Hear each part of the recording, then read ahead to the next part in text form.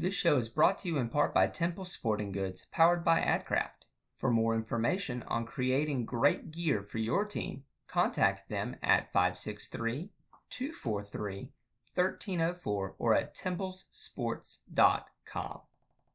Hey NAI football fans, this is Corey Thorpe here for another edition of the NAIAF Ball podcast. I am Johnless tonight. He had his wife's birthday tonight, so he has a good excuse. But I do have with me Mark Henninger from Marian. Coach, how you doing this evening? Doing great. So enjoying the quarantine. Enjoying the quarantine. That's not exactly the way I've heard most people put it, Coach. Yeah, you gotta find the bright lights and everything. So, we certainly miss our guys, miss spring ball, but there is something to having a little bit of downtime here too to get a lot of things done that don't seem to get done. So, trying as best I can to enjoy the quarantine. Let's talk about that a little bit more. We've had a lot of coaches on. We've talked a lot about quarantine over the last month and a half-ish now. Y'all are in a little bit of a different situation, I think, than most folks. We've had Brian Foos on from Madonna talking about starting a new team under quarantine. We've had Coach Oliver on from Lindsey Wilson talking about how do you get to the point where you want to get, but how do you maintain the intensity and the fire of a team that went to the national championship last year and fell just short? Yeah, I mean, obviously we were really chomping at the bit to get back on the field, and have our spring practices. But I do feel like we've got pretty strong senior leadership. That we had a fantastic winter. Like in the weight room, I think our just really every metric that we chart through our off season. Our numbers were through the roof throughout the winter. So, I do feel like, we, for the amount of work that we were able to get in, I think that we got in great work, then, obviously once, the bottom dropped out and schools shut down and people went home and, when we kind of got to that point, then it was, doing everything we can to, keep our players engaged, doing everything we can to, meet with them as often as we can virtually. And we've done everything from, we had kind of a, virtual spring game where we had, everybody had, whether it was playing, online iMessage pool games to, free throw shooting contests to push-ups and burpees and just trying to do, trying to get our guys to compete a little bit and have fun and stay in contact. And the way we have our off-season designed, really kind of helped us out because we were able to just kind of keep that going. So, there's a system in place that, allows our players to stay in contact with one another. So, obviously we'll find out hopefully in August and September if we're able to get enough work done during this time. But, I do feel like, we've made the best out of a pretty bad situation. You talk about you've got a lot of good leadership coming back. Let's talk about one that you are going to miss this year, and that's the emotional leader of your defense, Nakai Poyser. Talk about the void that he leaves on your defense. Yeah, we're fortunate that we've got really 9 starters back on our defense. That was a pretty good defense from a year ago, but we lose our school's all-time sack leader up front, who again is a pretty emotional, leadership type of a guy, and we lose Nakai Poyser there out of the middle linebacker position. So, Nakai was just, I had as much fun coaching Nakai as I've had coaching anybody, over my career. He was somebody that, really when he first showed up on our campus was, a guy that I guess you could say that, he was not someone that bought into what we were doing. And he was close to being, an afterthought, honestly. And, we kind of sat him down and we had a really good, heart-to-heart conversation, he and I did. And on hey, these are the things that you need to do in order to be on our team. And, hey, we're going to get into the off season. We're going to start January. And I'm like, you know what? I'm going to go clean slate. You go clean slate, and let's see where this thing goes. And I've never seen a guy turn it around like he turned it around. I mean, he became, literally became the heart and soul of our defense with a lot of really good leaders around him. And he was able to really kind of just outpace everybody and obviously had a fantastic senior year. And, he's still trying to play ball somewhere. He's the guy that, and throughout all this is really hurt by not having with the NFL, shutting down workouts and pro days and all that kind of stuff, because he's somebody that really, changed his body. I mean, got himself mentally, physically ready to go. And I pray every day that he's got more football left to play. But even if he doesn't, I mean, he's, graduated with a degree and tremendous student. I mean, so, I can't say enough great things about Nakai Poyser. And obviously we're going to have probably 3 or 4 different guys vying for that spot come fall. Yeah, so along with him on the other side of the ball there, you lose a little bit of the core of your offensive engine from 2019. You lose a couple of all-conference offensive linemen along with your starting quarterback and the National Player of the Year. And I don't know if we've used up all the good adjectives for Charles Salary yet. I tell you what, he was the epitome of a bowling ball, especially down the stretch. Talk about that loss of your couple offensive linemen and the Player of the Year. Yeah, I mean, we really pride ourselves and have, in my time here of being big and physical on the offensive line. We pride ourselves on being able to run the football. And more often than not, I feel like we're really able to take control of the tempo of a football game. And, the easiest way to do that, is to be able to run the football and run it effectively. And so, it's something that obviously, we had a great, really kind of all the pieces were in place last year with a really good, big, physical offensive line. And then you throw a running back behind him, like Charles, that, really, he has breakaway speed. He's got, he's got great vision. He's got great, tremendous strength. He's got a great low center of gravity.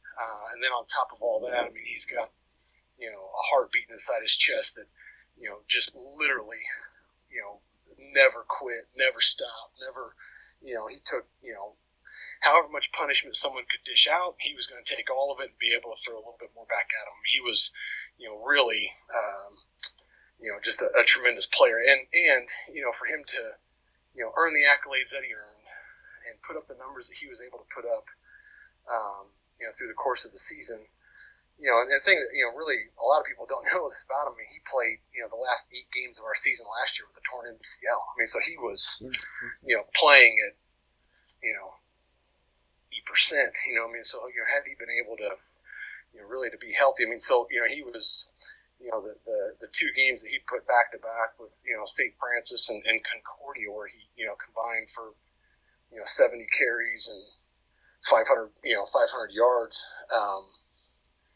He did that with torn MCL, and so, I mean, that tells you really everything you need to know about the guy. So, we're that's the, if there is one area where I'm really disappointed we didn't get a spring, it is finding out, the replacements for a couple of those pieces there. So, because we had some guys and, the next man up sort of, mentality, guys ready to go who had great winners. We were really excited to see, those guys, what type of springs they were going to have and, competing for, those spots.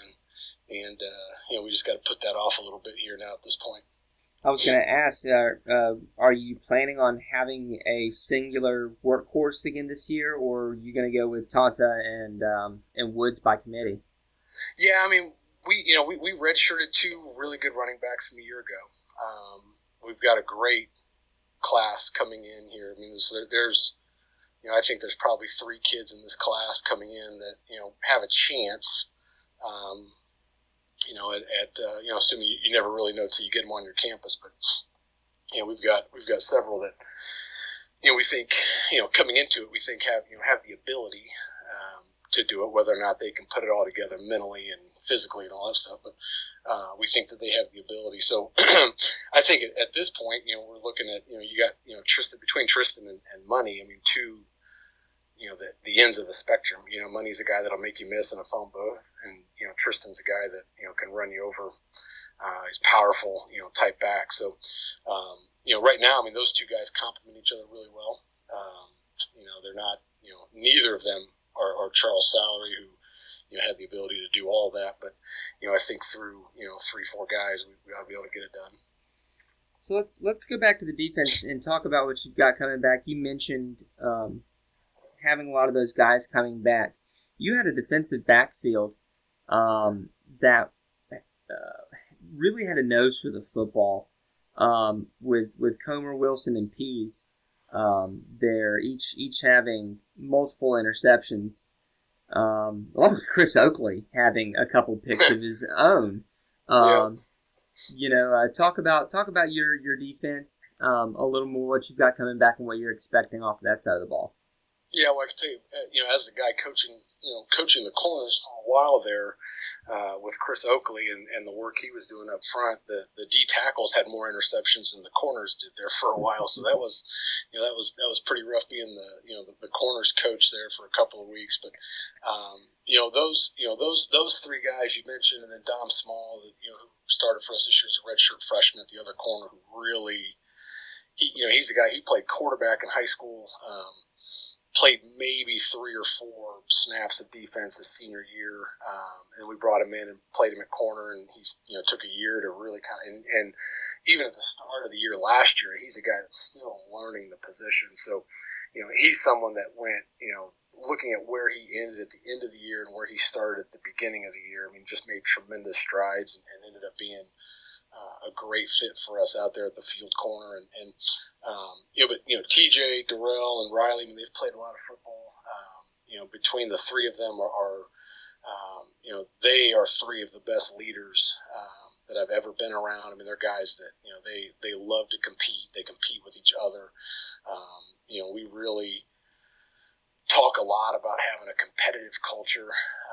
In our program and on our defense, and those are 3 guys that really drive that competitive culture. I mean, they're 3, just as a coach, I mean, they're what you want. I mean, they're guys that they put in the extra work. You never have to ask them to do things. There are a lot of times they're doing it before you mention it to them, and really throughout this quarantine, those are 3 guys there that have played such a huge role in keeping our team camaraderie and keeping guys connected and all that. So as a coach, those 3 guys, and really again throw Dom in there and the progress that he made. Really excited about just about our ability to when you got 2 corners that can cover on the outside. I mean, you can do a lot of things with your defense, and between TJ and Dom, and the strides that they've made over the last year. 2 years, it's really allowed us to kind of pin our ears back up front. And, the work we got on the defensive line, like it's our defense works, and they all play off of the tempo and the momentum set by the other group. So it's really a fun group to coach, and it's a fun defense to coach in right now. Let's take a look at the schedule real quick. Y'all have got a interesting in a couple ways schedule. You've got a heck of a gauntlet to end the season off on a 9-game schedule, so a little less than the 10 game schedule there. But you're ending up with at Concordia, coming back home against Indiana Wesleyan, going to Detroit Martins Tech, coming back home against Siena Heights before going down the road to play St. Francis in the Franciscan Bowl at their place. Talk about balancing the schedule between the gauntlet and playing 9 games. Yeah, I mean, obviously, we had 10. Lindenwood, Belleville, closing down really kind of and doing it at such a late time for us really hampered us. And then where that game fell in our schedule, it just with it being, it was supposed to be our opener. We've had a hard time of finding games. We're still looking for for teams that will be willing to come in and play those that first week of September, and we just haven't had a whole lot of luck finding and filling that spot. So if there's any coaches listening that would like to fill in, yes. Y'all are open. Okay. Yep, absolutely. Find my email address, and we can certainly talk. So, but yeah, we so playing the 9-game schedule obviously is not ideal. We'd like to have we'd like to be a full 10-game schedule and give our guys the opportunities to play. The other thing is the interesting piece with our schedule is by not playing that opening weekend, it gives us our camp is super long. I mean, I would say it's too long. Honestly, between the time that we report to the time that we play, that it really posed some interesting challenges of its own. But with our schedule, the conference that we're in, it's we don't. I don't think any team in our conference shies away from saying that we feel like we're the best NAIA football conference in the country, and we think that the league's track record over the last decade, I think certainly supports that, and not only with our entire league with the East and the West, that our division right now with Indiana Wesleyan coming on strong, fantastic well coached football team, guys play hard, and obviously St. Francis and their national championships, and Siena Heights. In my opinion, Siena Heights has been one of the best teams in the country here over the last 3-4 years, and they just so happen to be in the same division with us, Concordia, who's come on strong. Us, Concordia, and St. Francis, that they've been the odd man out of the playoffs, but really feel like that their team, that if they got in the playoffs, they could do some damage. I mean, they play great defense and run the football, and so our league, it's brutal. And then you forget to mention teams like Taylor, and teams like Taylor is a program that I think if they're in a lot of other leagues in this in the country, they'd be a team that would be battling for championships. So our league and the schedule that we've got, I mean, we know every year going into it that if you find a way to make it out of that you're going to be really poised to make a run in the playoffs. Just because you are battle tested without a doubt. So, and then the way our schedule falls this year with ending with at St. Francis and Siena Heights and Indiana Wesleyan, I mean, it really our schedule is at least based off of the success from the records from this past year and the last couple of years, it's certainly backloaded. So but I mean that's one of the great things about our league. The great things about our level of football is just week in, week out, you're going to have to you play a tremendous level of competition, and I mean it is truly great football that we're playing and playing against. So it's I don't know, I mean, what who wouldn't love that? I mean, if you're a competitive guy, I mean, what a great challenge our league poses. One question before I let you go. I was talking with Coach Caraboa, who was your defensive coordinator last season and has moved on to be a senior defensive analyst at Kansas, joins Brent Dearman as NAIA talent, making it to a Power 5 job there at Kansas. And he was talking about your coaching style, and he said about you, quote, he let his coaches be who they are and let them coach their way. How hard is that for you, one, being a defensive guy, but also just overall being able to not be like some other coaches are, with having to have their hands all over everything? Well, I mean, I think that we all end up. I think everybody ends up coaching.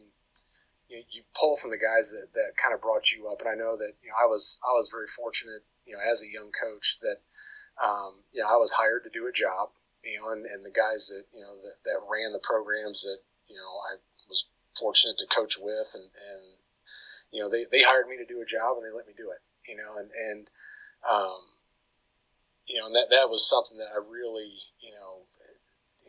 as you're sitting there starting to get like trying to piece together, okay, if I'm a head coach, how am I going to do things, or what's the way that I'm going to want to run my program, and obviously I have ideas on what I think good offense is and what I think good defense is, and then I go out and I hire the guys that are capable and able to do it, and then I back up and let them do it. I mean, it is. Obviously, Brock was, did a tremendous job, and Scott Power before him, and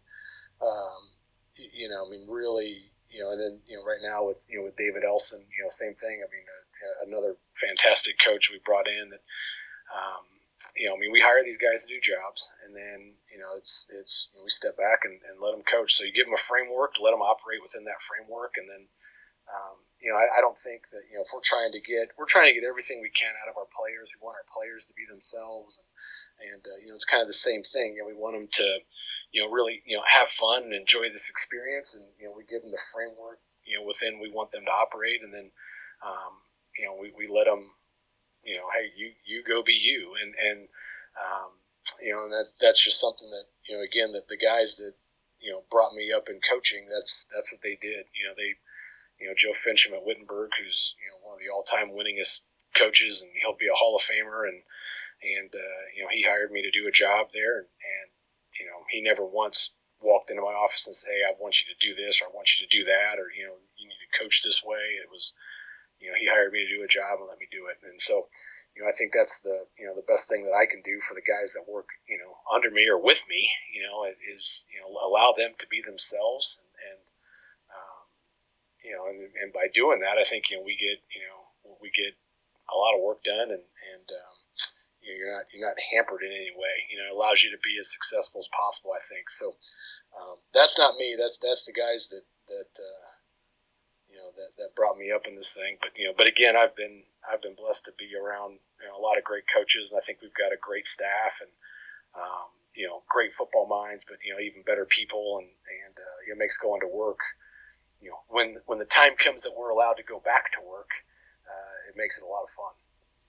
Absolutely, I love that. So, Coach, I appreciate you coming on the show this evening, and y'all do a great job in terms of your the ISC Sports Network, where we can watch your games for free and see what's going on across the mid-states. So I, as a media person, thank you for having that set up to where I can see the state of Marian football in the fall, and we hope to see some Marian football in the fall. Daggone right, man. So, thanks for all you guys do. This, again, our level of football, I think, it gets overlooked in a lot of ways, and it's truly great football being played all over our country at our level, and so you guys definitely filled a void when you guys came along, and you give a platform to a bunch of great coaches and players and programs, and so again, I appreciate the work that you do, and anything that we can do to help you, and our door's always open, and you need to roll through Indianapolis. It's a fantastic town. Come through there on a Saturday, and